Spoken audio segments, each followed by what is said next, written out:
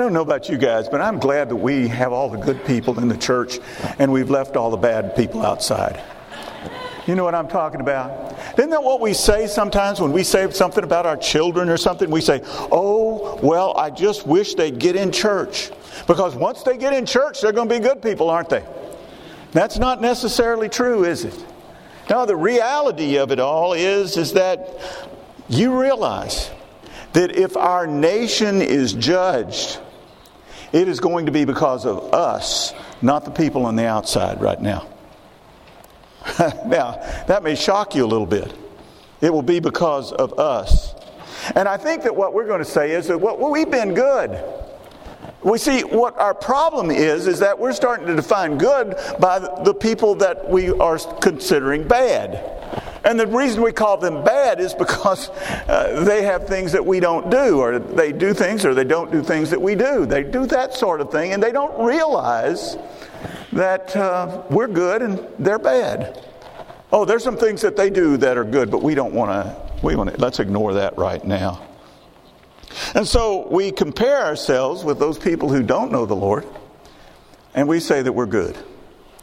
And here's the situation. I'm not going to tell you that you're going to be perfect. You're not going to be perfect. But I will tell you, you need to become sensitive. You need to become sensitive to the own sins in your own life. Not pointing at those people on the outside. Don't just look out there and say, look at those nasty people. Look what they're doing in whatever city. Look at the way that they're acting there, and going and saying, those are the bad people and we are the good people. We've got to be a people who spend time with the Lord. And we'll know that we're insensitive when we are the ones who are just afraid we're going to get caught. Not whether we've been holy, not if we've been righteous. And so when we pray for our nation, which is the topic today, you realize we're praying for ourselves in reality. I'm going to read a scripture that you know so well that you probably have memorized it sometime way back when. And you could probably recite it to me.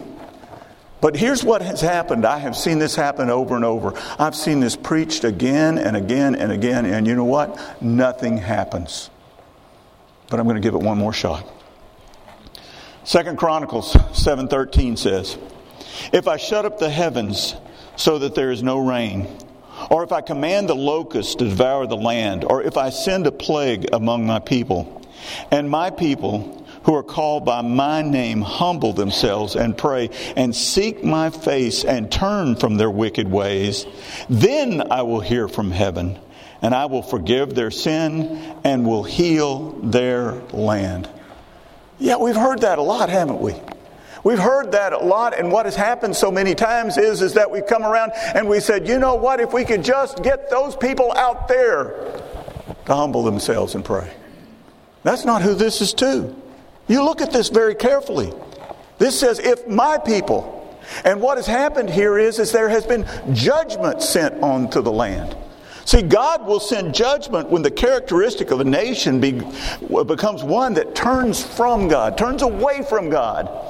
And I believe that many of us have thought that America has done that a long time ago. And so we find that God is giving us ample time for repentance. See, it's funny to me, though, that you know what will happen? When we do find the judgment, if the judgment does come, the unrepentant people will say He gave us no time at all.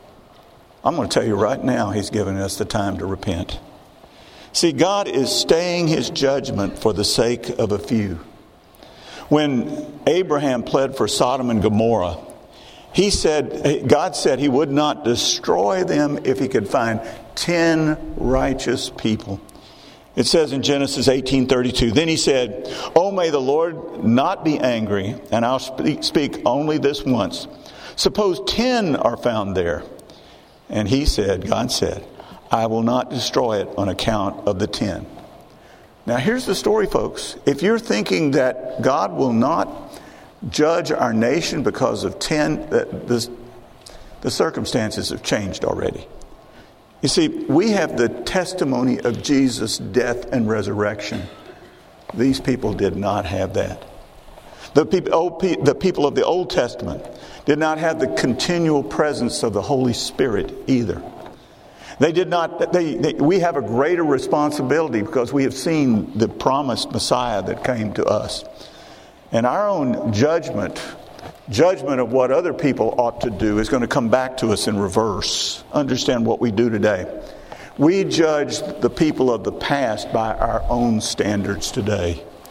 You look and watch what happens in the news and what they do. We judge the people of the past by our own standards. We did not live one moment in their shoes. We did not live one moment in their time as well. They had a limited knowledge. They had a different culture.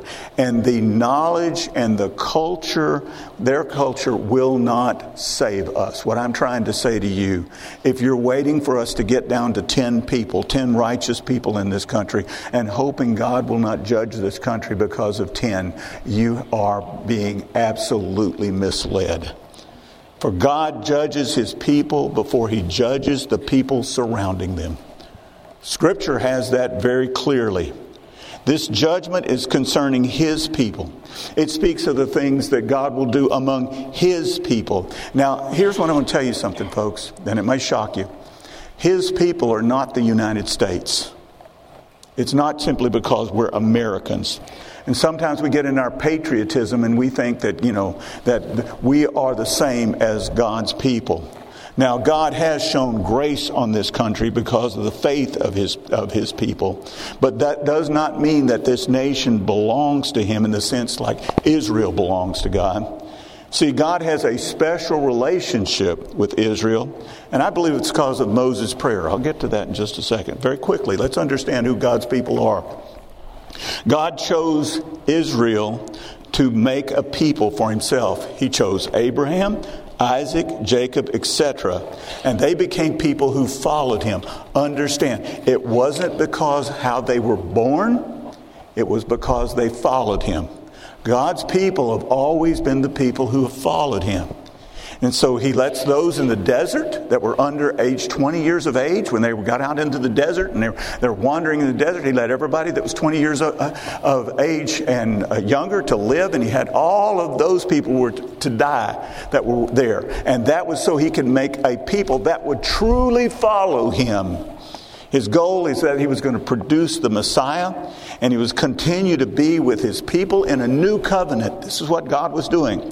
It is it was there that the Jews who followed Jesus became His people, and the Gentiles were grafted in because we followed Jesus. Do you understand? It's not because we were chosen in some other way. We walked along with God in this, and we became His people. Understand, we are God's people right now. But when God was going to destroy the people out in the wilderness, Moses prayed that they would not be destroyed. And he said, don't do it for your own sake, God, for your own honor, for your own name. And God relented on destroying the people. The Jews have a special place. They will be evangelized, but not one of them will go to heaven without Jesus. Don't misunderstand, or we don't understand the New Testament whatsoever. We don't understand how they would witness to the Jews, and we don't understand what they would do with the Jews. You don't understand what it is. God's people are the people that follow after Him. We are God's people because of that. But it says in 1 Peter chapter 4:17, for it is time for judgment to begin with the household of God. And if it begins with us first, what will be the outcome for those who do not obey the gospel of God? This statement is for believers to realize that when judgment begins, it begins with us. Not those people that we're calling evil on the outside. It begins with us. See, it points to the whole household of God, meaning all of those who would say, I follow Him, I follow Jesus. So what have we done to deserve judgment, you ask? Well, I'll tell you. We've sought preachers to tell us what we want to hear. 2 Timothy chapter 4 verse 3 says, "For the time will come when they will not tolerate sound doctrine, but wanting to have their ears tickled, they will accumulate for themselves teachers in accordance with their own desires, and they will turn their ears away from the truth and will turn aside to myths." You see, we cannot deny that there are large groups of Christians who have flocked to hear preachers who are telling them what they want to hear. And before we throw a few rocks at those people, I know, because I have talked with many of you, you're watching these people on TV yourselves. And you want to hear the things that you want to hear. And you flock around these people. These people will tell them that they will always be healed on everything that happens. They tell them that God wants them to be rich and how they can be rich. They tell them how they will be great and honored on the earth. These preachers are getting rich and living large. I'll tell you what's going on. And people, God's people, are following after them. These people, it's amazing to me. These preachers are preaching exactly what Jesus was offered in the wilderness when he fasted for the 40 days, what Satan offered him. The lust of the flesh, the lust of the eyes, and the pride of life. He said, this is how you'll feel better. You make that bread, all you got to do is take those stones and turn them into bread. Again, this is how you can be rich, I'll make you rich as you can be, Satan says to him. And I tell you what, I'll have everybody bow down to you. You see, that was the thing that was going on there. And that is exactly what is being preached. And Christians are flocking to hear these people by the droves.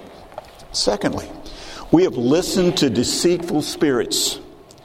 1 Timothy chapter 4 verse 1 says, "But the Spirit explicitly says that in later times some will fall away from the faith, paying attention to deceitful spirits and teachings of demons." Some of the preachers that are doing this other sort of stuff are preaching incredible heresies. You see, I heard one who went to a Southern Baptist seminary, by the way. I don't know if you want to call him Southern Baptist, but he went to one, and he said that heaven's vacant right now, and God's only here on earth in the Holy Spirit. In fact, I actually heard him say, he said that when Jesus was on his way up to heaven, he did a U-turn and came back down as the Holy Spirit. That's called modalism. That is a heresy from centuries ago. And this is something that thousands of people crowd into that church every Sunday, and all of the satellite places that they have to hear this preacher. And so I've heard preachers say things like, you have the power to speak your blessings into existence. Well, why do you need God anymore if that's the case? See, these preachers deny the need for the gospel of Jesus, because some of them don't even ever bring up sin. In fact, they'll even be proud of the fact that they did not bring up sin. These preachers have become more motivational speakers rather than people who address the gospel, and they are drawing millions right now. Millions of people that are not following the gospel. And third, we have a form of godliness but deny its power. 2 Timothy chapter 3 says, "But realize this, that in the last days difficult times will come, for people will become lovers of self, lovers of money, boastful, arrogant, slanderers, disobedient to parents, ungrateful, unholy, unloving, irreconcilable, malicious gossips, without self-control, brutal, haters of good, treacherous, reckless, conceited, lovers of pleasure rather than lovers of God, holding to a form of godliness, although they have denied its power. Avoid such people as these." You realize that's us. You can look on that list and you can find that there are believers who they don't do all of them, but they certainly do some of those things that are on there. And in that process of doing some of those things, they have denied the power of the gospel to change us. Do you realize we were to be changed? We're not supposed to be just like the rest of the world. See, the power of the gospel is to change our lives, not just to get us to heaven someday. We should be a different people. We don't just need to get our bumper stickers and wear our Christian t-shirts and go to church and proclaim our own righteousness when we are not walking with the Lord ourselves. For the Lord will not walk with people who are participating in these things. So, we face judgment. We face judgment. What are we to do? Well, I'm going to imagine I've got a sermon here on Pray for a Nation. We pray. Pray for what? Pray for humility. Pray for humility. God said that we should humble ourselves. Now, this is difficult. I want you to hear this. This is very difficult. Generally, people who have been humble themselves. Humility, though, I understand, is not putting yourself down. Putting yourself down and bringing the attention on yourself by putting yourself down is just as bad as taking and saying, I'm better than anybody else. In fact, what we can say is we can say, Lord, I want to thank you that you made me humble and not like the rest of the people. That's not humility in that. So pray that you will be humbled. This is not hoping for disasters. But it is to realize that you and I did not hang the moon and the stars. We are not God. We cannot call upon God to do as we please all of the time. You see, that is realizing that we are absolutely nothing. I have to realize every Sunday, you know what I say? God, I have no message if you're not there. I have no message. There is no message here. And so, you know, we pray to be humbled. Paul was humbled by his thorn in the flesh. He was humbled by that. Whatever it was, and we don't know what it was, but he thought it was hindering him from preaching the gospel. He saw it as a weakness. Maybe even others saw it as a weakness. But what did he say of this being humbled? He said in 2 Corinthians 12:10, therefore, I delight in weaknesses, in insults, in distresses, in persecutions, in difficulties, in behalf of Christ, for when I am weak, then I am strong. Look at those words that are there. What does he say that he delights in? Weaknesses, insults, distresses, persecutions, and difficulties. See, we will not be able to walk with God without humility. We will certainly not be able to walk with God without humility. If you're thinking that, God, come with me because I'm going to show you how things ought to be, that is not the way that it's ever going to be a walk with God. Micah chapter 6 verse 8 says, He has told you, mortal one, what is good. And what does the Lord require of you? But to do justice, to love kindness, and to walk humbly with your God. You know, you cannot walk with someone and not walk with them at the same time. If you're walking with them, you're walking with them. If you're not walking with them, you're not walking with them. And you can't be fickle with God either. I've seen, I've heard many people tell me about it. They've been humbled by an experience. It might have been an illness or some kind of tragedy. They may have come to the end of themselves. It could be even like I had a back surgery or something like this. But humility is necessary, but it is not brokenness. I'm going to talk to you about brokenness in a minute. See, recently I looked up a pretty successful pastor. He had written several books. His church had grown, tremendously. And he resigned from his church. And he's not in church now. He's not in church at all. He speaks to groups, but he pretty much has adapted his version of the Bible for the people that he talks to. And he gives them what the world wants to hear. His pride overtook him. Here's the thing, folks. I always wanted to be one of those preachers that had one of those mega churches. I wanted to be the one that, there were thousands and all of that. Just pure old pride, folks. But you know what I've realized? Not to be proud of this, but the fact is, I said to God when I was preparing this message, I said, God, I couldn't have handled that. I couldn't have handled that. I thank you that you kept me where I am. Not because you're a bad people, because you're wonderful. But you didn't give me that mega church with my name up in lights. See, if success causes an abandonment with a walk with God, I don't want it. Tell you the truth, I don't want it. You know, failure is not absolutely necessary for humility, but success is very susceptible to pride. Now, humility is necessary for the next two steps I'm going to give you. What you want to pray? Pray to see God's face. And to seek His face is to be in His presence. Sin is an estrangement that does not sever our relationship with the Lord, but it certainly puts a distance in it. Remember the story of the prodigal son. Remember the deal? He left his father because of his sin. He got out there on his own. He didn't change his relationship with his father. He was still his father's son. But the truth is, he was not close to his father at all. The father didn't move. Only the son did. Confession is at the heart of seeking the face of the Lord. Realize this.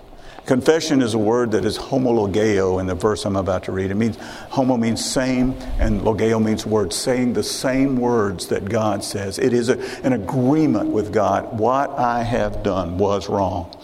1 John 1:9 says, if we confess our sins, He is faithful and righteous so that He will forgive us our sins and cleanse us from all unrighteousness.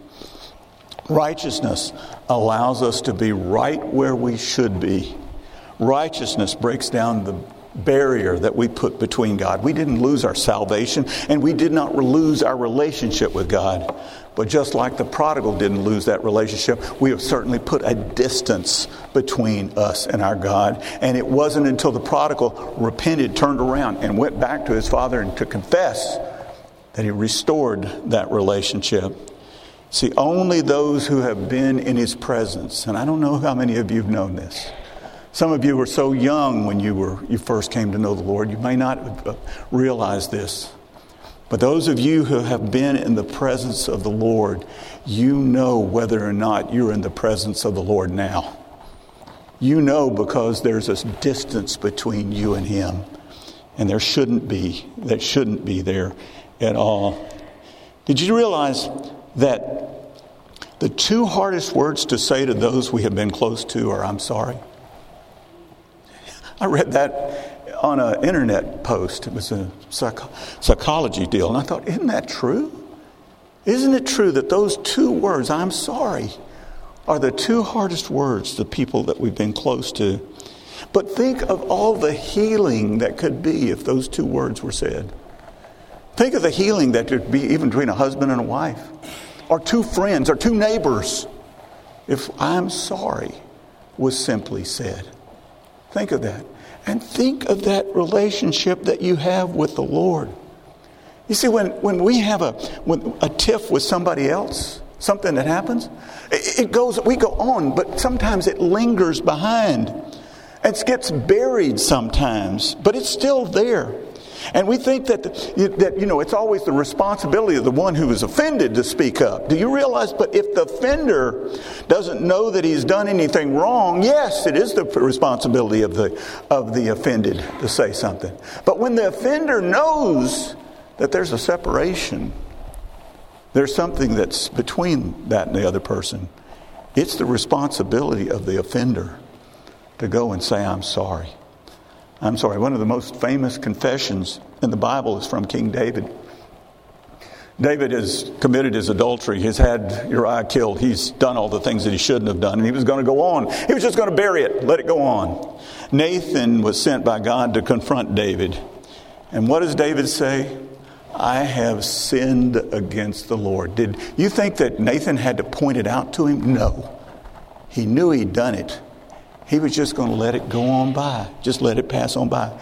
And David wrote Psalm 51, and you ought to read it sometime, because this is the words that he would say about his sin. Pray then also. Pray to be broken. Pray to be broken. Now, brokenness is two things. It is grieving over your sin and repentance of that sin. Understand, those two things have to come in there.